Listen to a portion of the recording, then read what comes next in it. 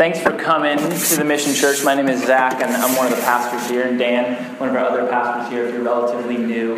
We're going to do something a little bit different than we typically do, but before we get there, I just wanted to share with you just a huge win for us. Last week, for those who were here, we talked about how we're just by God's grace, in a season of kind of growing pains, and one of the things that we see of getting through that is just needing more people to serve in different areas. And so I think there was 14 different positions that we needed filled, from 6 people in children's ministry, some security people. Got to keep this brother secure, you know what I mean?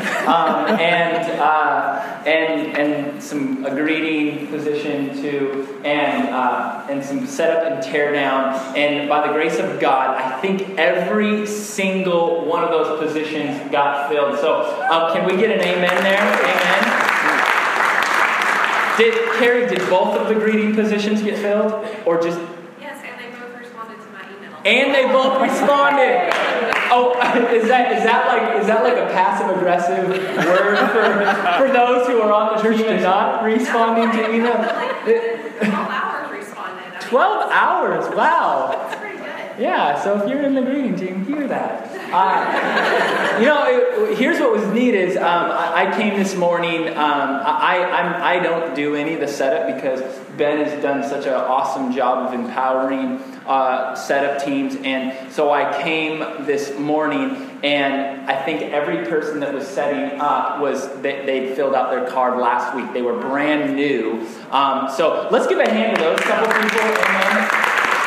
So that's just a huge win, something to celebrate. Thank you guys for stepping up. That's the kind of culture we want to have here at the Mission Church, where each and every single one of us is just willing to step up and say, hey, I want to serve. So thank you very much. Like I said, we're going to do something a little bit different this morning.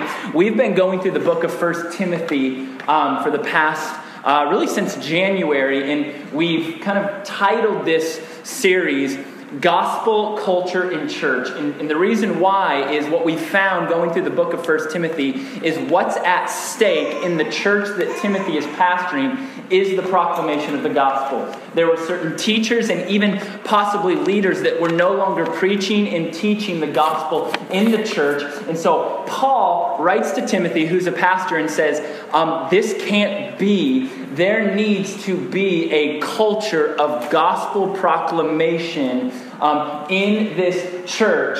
And so really that's what the book is about. Developing this culture of gospel proclamation in the church of Ephesus, in which Timothy was the pastor of. And so this week, what we thought would be really helpful for the season that we're in, because I know that some of you are relatively new. You've been coming here for maybe 6-9 months or so. We wanted to talk gospel culture at the Mission Church and really talk about what is the kind of culture that we're aiming to have here at the Mission Church. What are the things that God is putting on our hearts as leaders and as staff in the direction of a young, smaller church that's, by the grace of God, growing too. And so you have the taller stool. In mine, if this breaks on me, that's probably not from the Lord. It's wobbly. Let's switch, because you're the senior pastor. Okay, wow. So we didn't plan this. I feel like out of humility, I'm supposed to say no. Sit down. But I don't want to fall. So anyways, what we decided to do here is do a little bit of a roundtable with Dan and I, and just talk vision, talk culture here at the Mission Church. So this is way different than a usual Sunday, but I think that it will be a blessing and encouragement for all of us. So I'll hand things off to you, brother. Thanks, Zach. And Zach doesn't know that I'm going to read this verse out of James, but it is a perfect segue. I'd like you to listen to what James says in James chapter 2, verse 19. Now, James is speaking to believers. And he says this, you believers, you believe that God is one. In other words, James is saying to this group of Christians, you guys have your theology straight. You've got good theology. That's what that means. You believe that God is one. That's a good Jewish Christian theology. You do well. So he commends them. And then listen to this. James says, even the demons believe. One of the things that you're going to hear at this church over and over again is the word gospel. What is the gospel? Part of the reason that we've mixed it up this morning, you're not just getting a sermon, good though they are, I think, is that we want to talk with you, the Mission Church, our church family. What does the gospel look like? It is not enough just to say, I believe in Jesus. Now, let's make something very clear.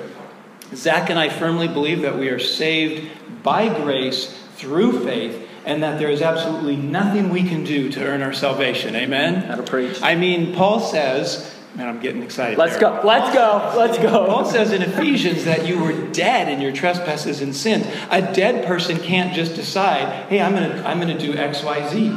You have to have the Holy Spirit come in and even give you the faith to even respond to the message. So you're going to hear the word gospel, gospel, gospel all the time. You probably hear it every Sunday, every community group. What is the gospel? Yes, it's faith in Jesus Christ.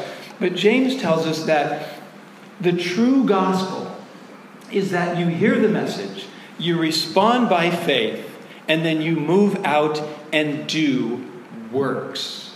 You are not saved by your works.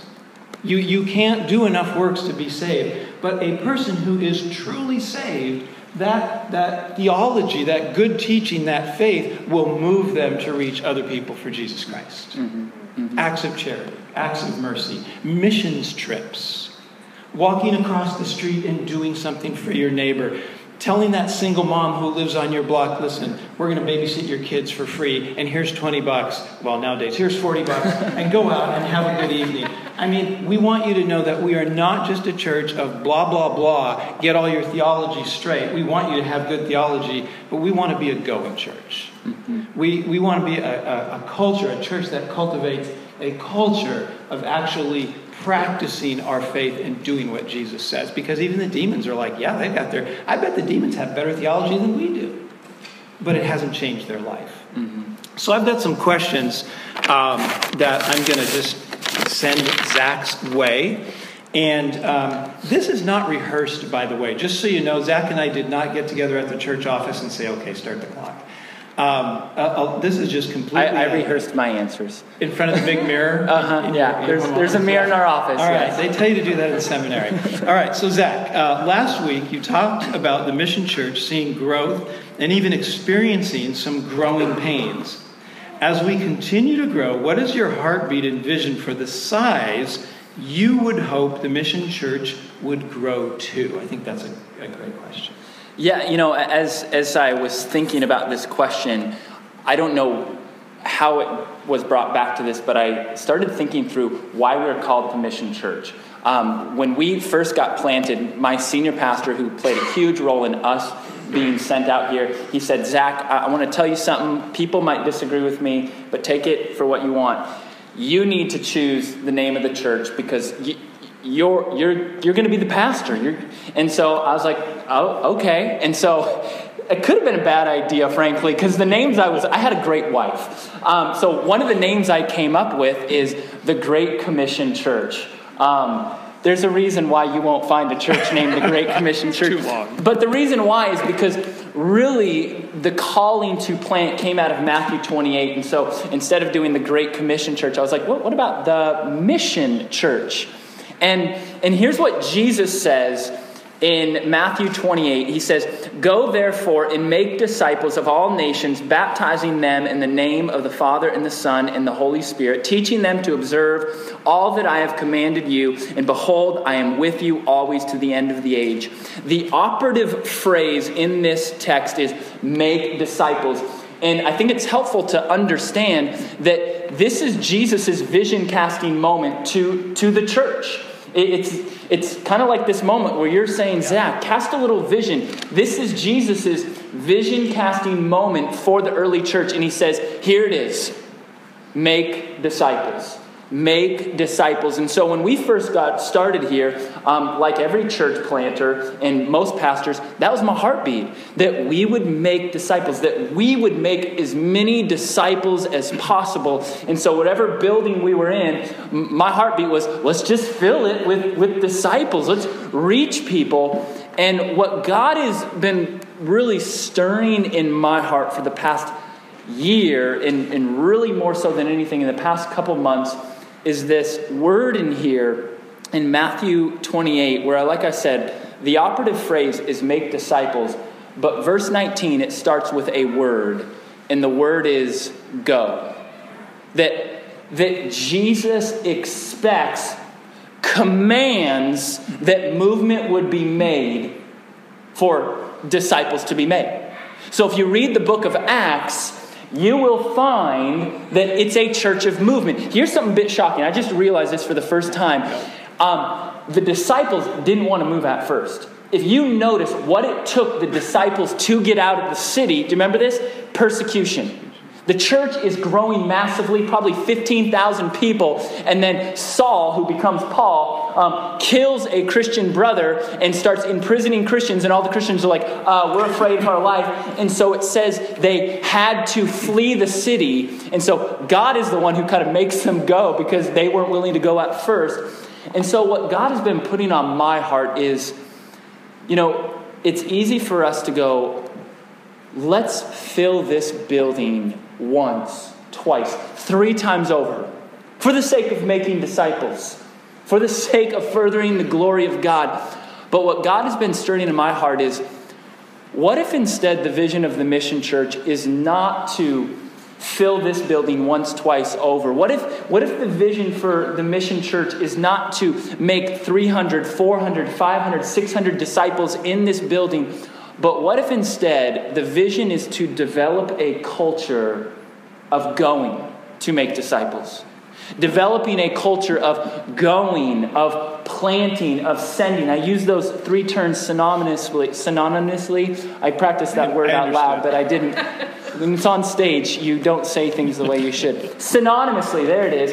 Going, planting, sending. That we would have this culture here. So imagine this. Instead of us being a church of 400 or 500 people, what if we're a church of 250, 300, and every single year we've raised up a church planter that we send out to Bothell, to Bonnie Lake, to Tacoma, just name your city. We've developed that kind of culture. And not only that, but we've developed a kind of culture where it's not one guy we're sending out. There's those of you in here going, you know what? I think I feel called to move with them, to leave with them, and to go and plant with them. Or how about if we developed a culture where we do what we're about ready to do in 2 weeks, where Hannah feels called to go to Sierra Leone as a missionary there. Imagine if every 3 months we brought up one of you guys and prayed over you because you felt called to go to a different city, go to a different country. What if whole community groups felt called to help out a church plant? And so that's really what God has been stirring on my heart is we're all passionate about making disciples, but what about this going part? And imagine if we had this culture where all of us were praying and thinking through where God is calling us to go. And listen, it may not be a missionary. It may not be to be a church planter. It may not even be a church planting team. But maybe you are so infected, in a good way, with this culture of going that you start thinking through, wait a second. Maybe I'm not called to Sierra Leone, but I do have a workplace where there's 4 or 5 people that aren't saved.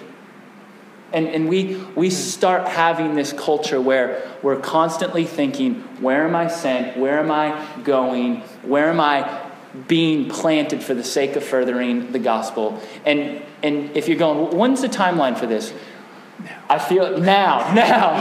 I feel like the culture needs to be established first. We were joking, how neat would it be in 2018 if we planted our first church? And maybe we're just trying to be prophetic.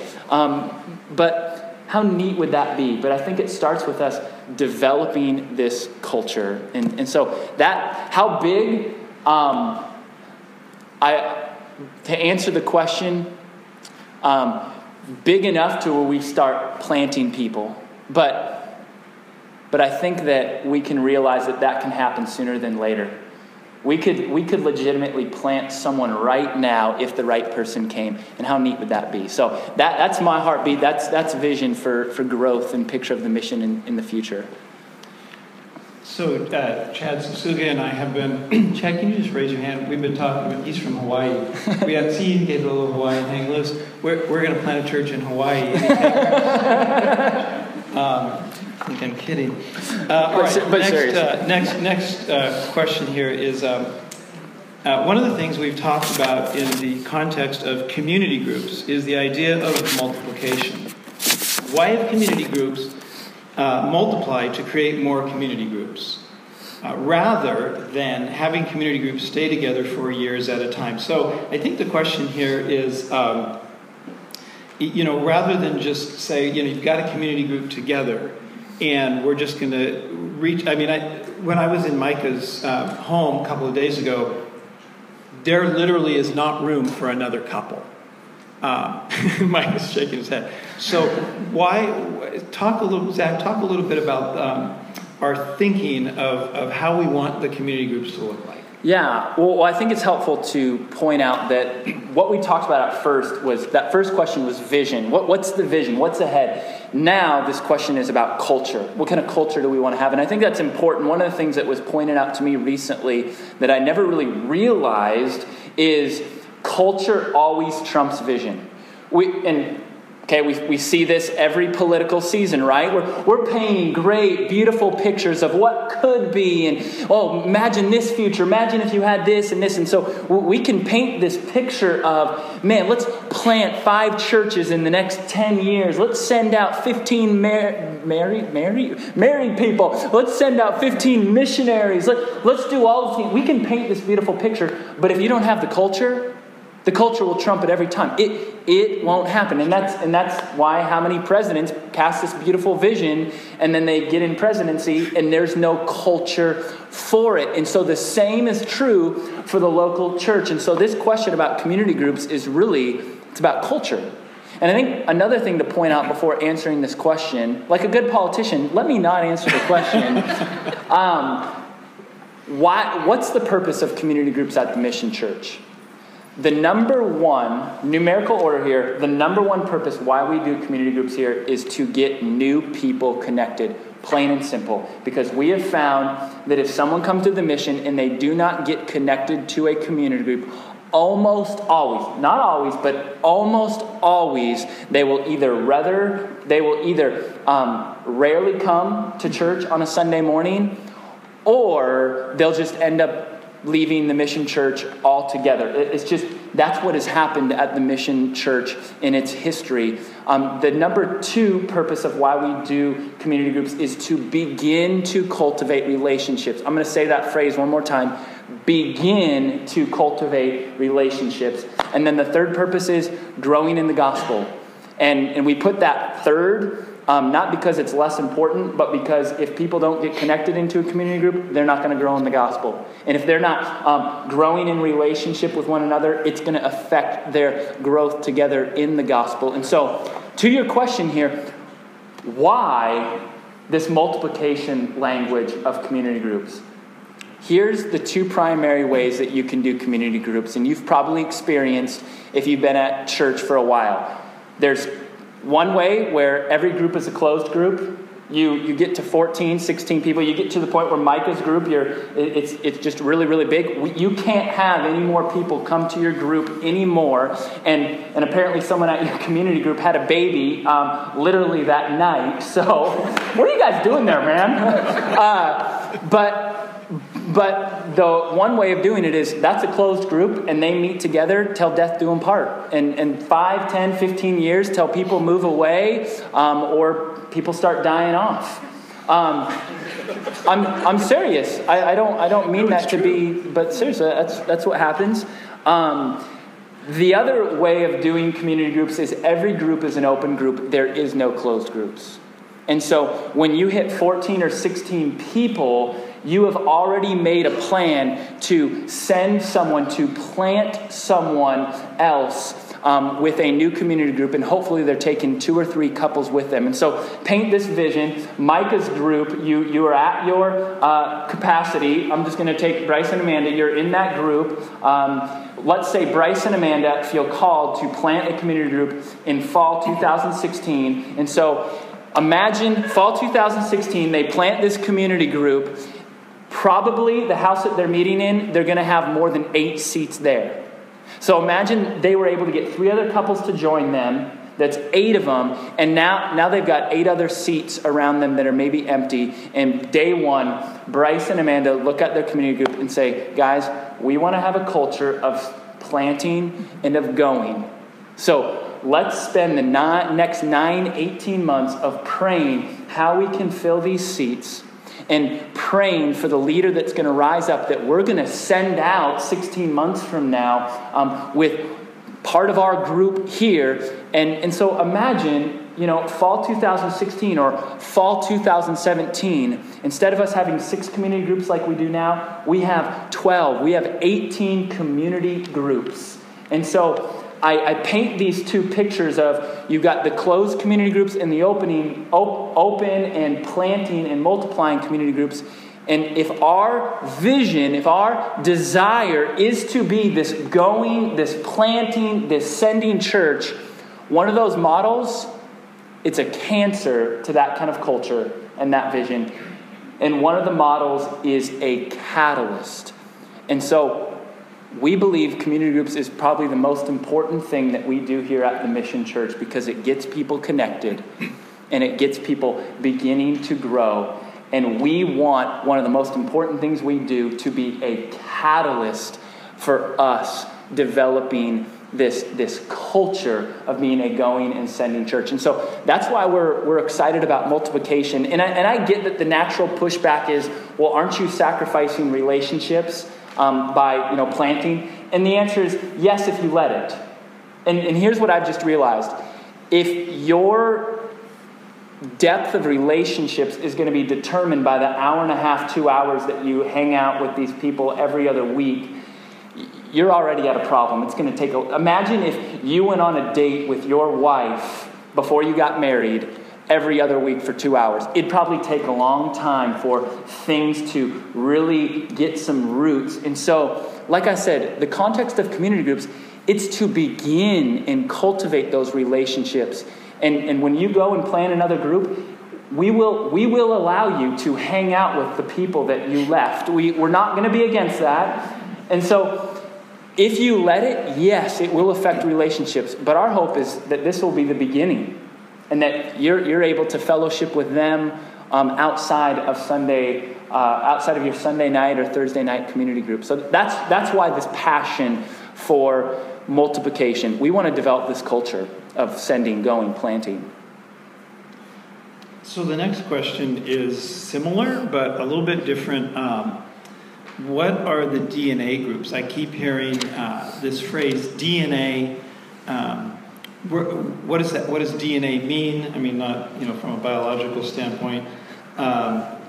What's going on with that? How does the DNA group differ from the community group? Well, let me ask this question, just so this will be helpful for me. How many of you have heard of these DNA groups? You just raise your hand, raise your hand, raise your hand, raise your hand. Okay, this is good, this is good. A lot of you have, some of you haven't. I am fired up for these, and you're going to hear why in a moment.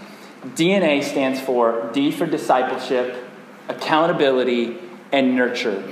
They're really, more than anything, they are about discipleship. In the way that this curriculum defines discipleship, and I love this definition, it's the best one I've heard. It defines it as applying the gospel to every area of your life. That's discipleship. Applying the gospel to every single area of your life. And that's the goal of these groups, that together, in the context of men meeting with men and women meeting with women, probably right around the size of 4 people, maybe 6 people, you together would learn how to apply the gospel to every area of your life. This is why, let me share why this is so, I think, important and timely for us. I think for a lot of Christians, their understanding and their view of the gospel is this past event of this prayer they prayed to accept Jesus Christ into their heart, and then they might go as far as viewing the gospel as this future moment in which, when they die, they will get into heaven. And so for a lot of Christians, the gospel is, it's that prayer I prayed way back then, and it's this moment I will have in the future of going to heaven and spending eternity there. And the gospel has almost no weight in between those two time frames. And we don't think about the gospel and how it should change our life, how it should change our marriage, our parenting, our disciplining, our work life, our finances. But when you look at the Word of God, when you look at what Jesus says, when you look at Paul's teachings over and over and over again, he's saying your life should be defined by the gospel. That our identity should be found in the gospel. And so the goal of these groups is that we would learn how to apply the gospel to every single area of our lives. And let me just give an example or two to make sure we understand this.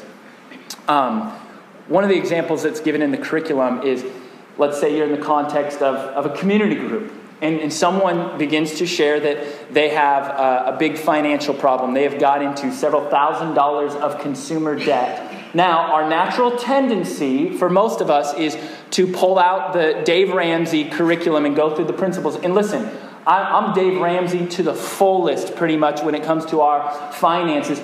But usually our tendency is to go to Dave Ramsey and go, okay, here's how you get out of debt. Here's how you can be financially free. And what we don't realize is we're treating the symptoms. We're not treating the problem. We're putting a Band-Aid on cancer. Because the reality is, the reason why someone most likely has several $1,000s of consumer debt is because they believe something about money and what it can buy, and they're not believing something about the gospel. They're probably believing that, okay, if I could drive this car, I get that I'll have this payment on it. If I could live in this house, I get that it will be at the top of my income. Okay, if I could wear these clothes, if I could go eat at these places, okay, that's going to really give me a sense of joy and a sense of satisfaction. So you're believing that about money and what it can buy, but you're also not believing something about the gospel that you proclaim to believe in. Namely, you're not believing that Jesus Christ is a greater treasure than any financial treasure. That Jesus is a greater delight than anything money could buy. And if people don't get that, they can do the Dave Ramsey stuff. They can pray the prayers, but they're putting a Band-Aid on cancer. They're treating the symptoms and not the problem. And since we've started doing this curriculum, I've been in a group, there's 6 of us, and we're walking through this. It's amazing how it's changed the way that I think, the conversations that I have. So one example that I'll give is we had a car problem. Our timing belt needed fixing, and so I did my research, found a great place, and so I take my car there. It takes the whole day to get it done. And they shuttle me back to my house. Well, they call me around 2 o'clock saying, I get that we promised that we'd, get your car done, but we just got backed up. We didn't get your car done. Can we keep it overnight? It'll take all day tomorrow. I said, it's the car my wife drives. She's got this going on, that going on. She's got to take the kids somewhere. We need it back. And so I share this with Melissa. And so our natural tendency, I'm sure this is not you at all. Our natural tendency is like, we ain't going back there. They lost our business. And then if we talk ourselves into going back there, we're at least going to play this card of, well, they better give us a deal. And we should probably twist their arm a little bit and use it against them. And so that's the natural tendency. What about the gospel am I believing when I think that way, right? Nothing. I am believing that you know what? People should just get what they deserve. That has nothing to do with the gospel.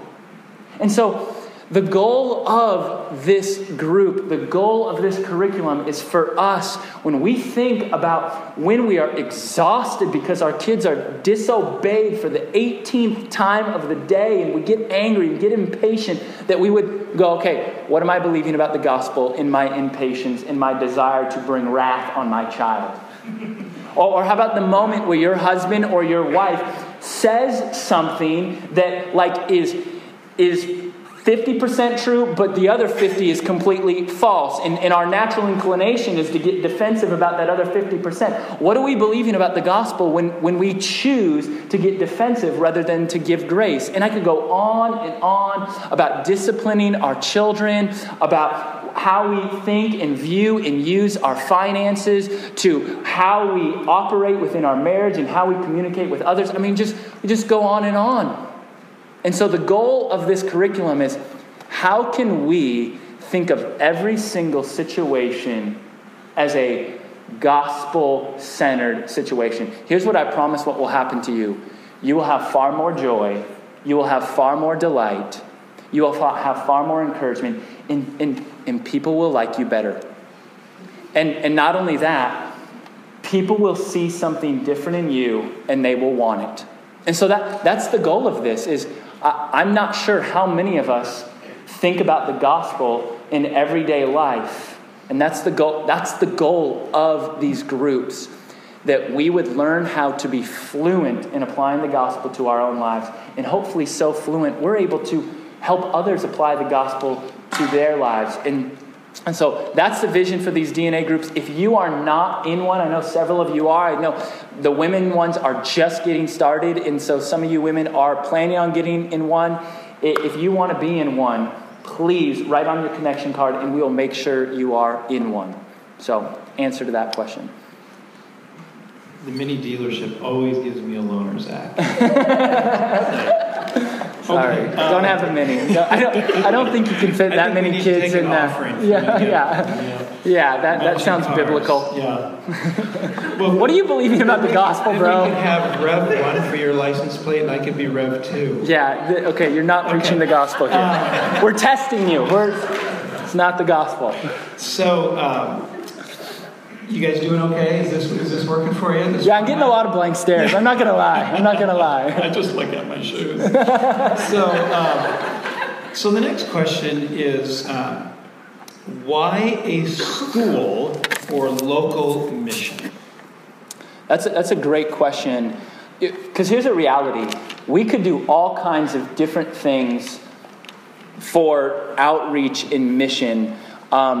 Here's 3 reasons why we are driving towards starting this Christian school come fall 2016. And praise God, by your faithful work and the help of your team, we are almost there, and you're making things happen. So 3 reasons why. The first one, this is going to sound like a bit of a cop-out and some Christianese, but we can speak Christianese in church as Christians.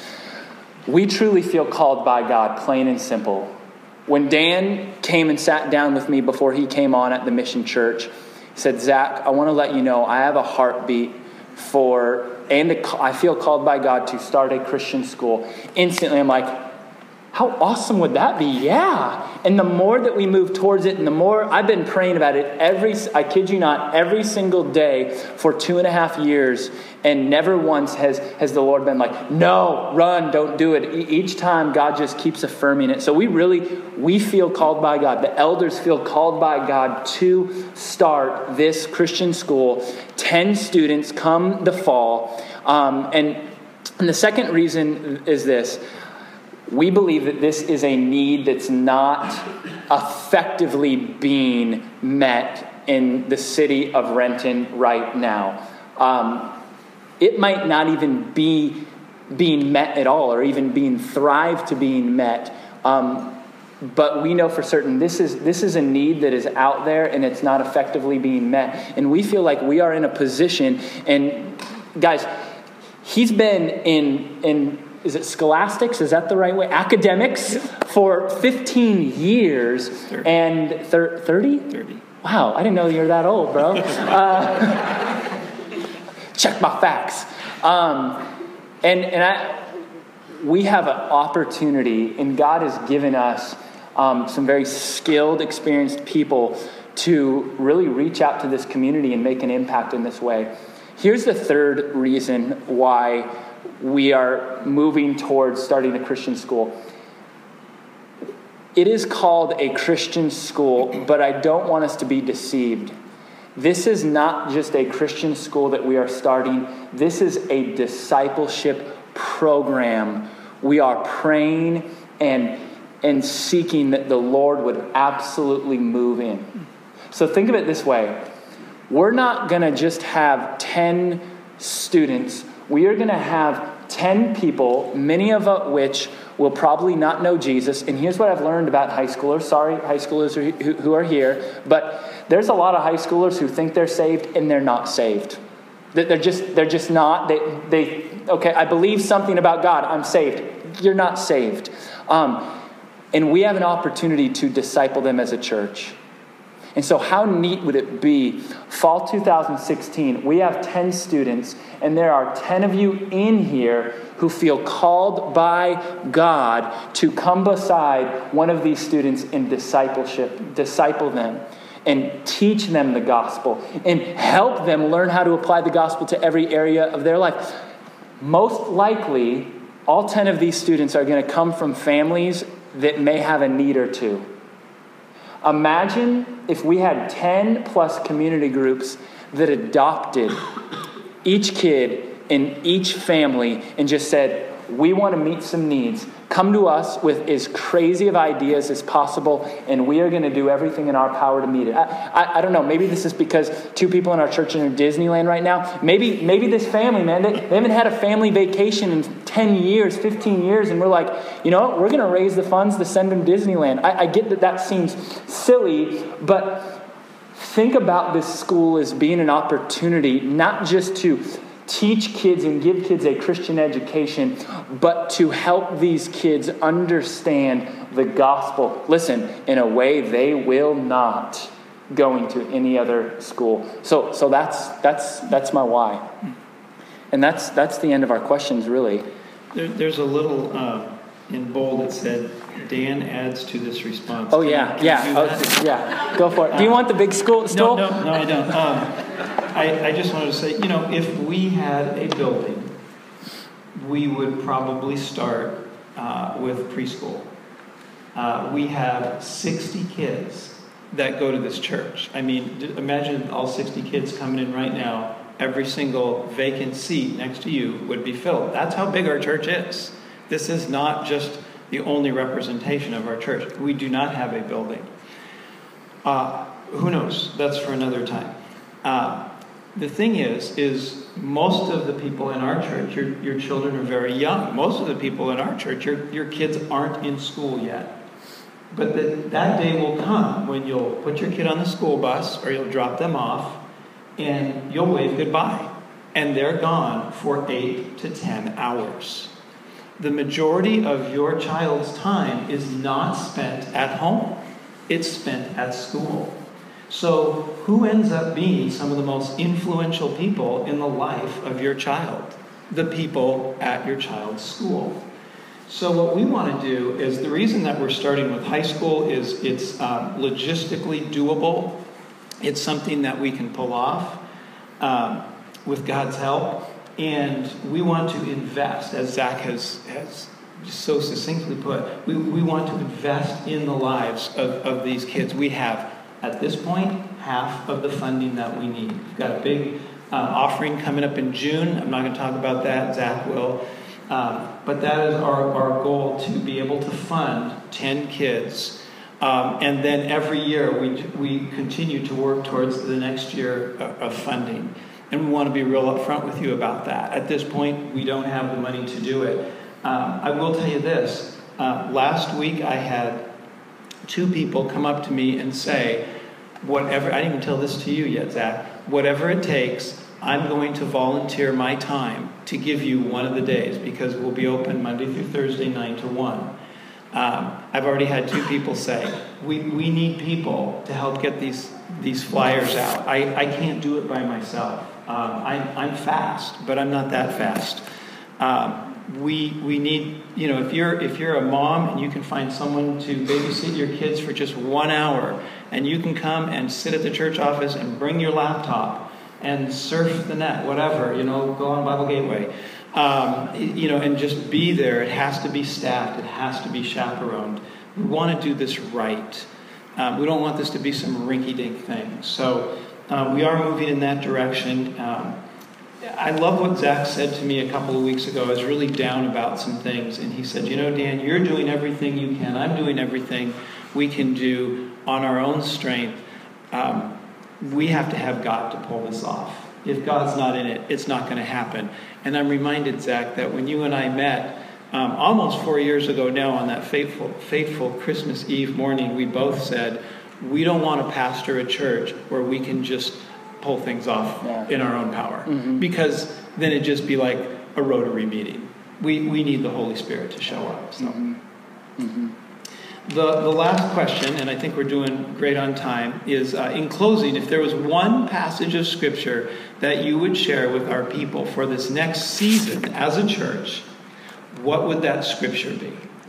Okay, I'm going to have to be very, very careful that I don't preach here. But there's this passage in Ephesians chapter 3. It is the most life-changing passage of my life. And Paul is praying this for believers. And this is what I pray for you guys.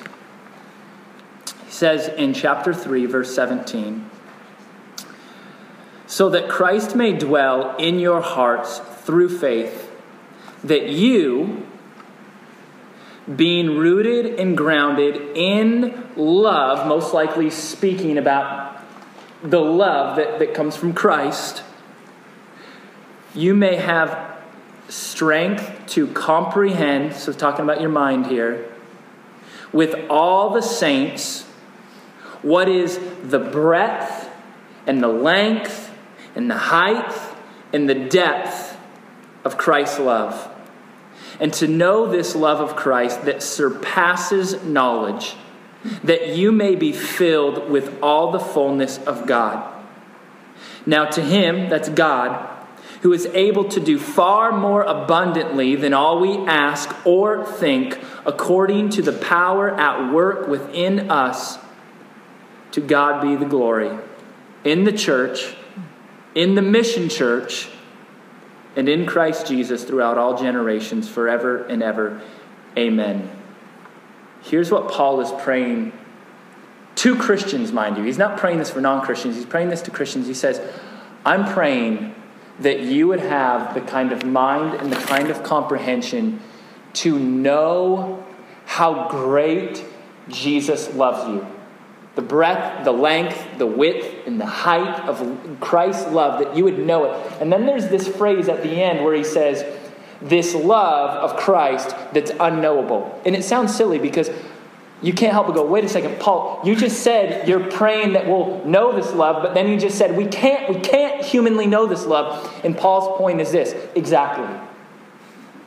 You and I cannot know the weight, the height, the depth, the amazingness of Christ's love for us unless the Holy Spirit does something in our lives.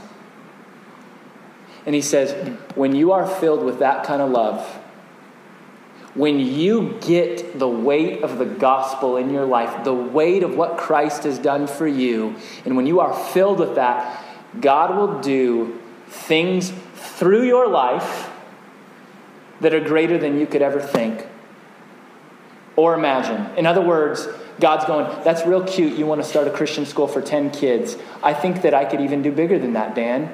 Zach, that's real neat that you have this passion and calling to plant a church here or plant a church there. That's some pretty small thinking. That's what Paul's saying here.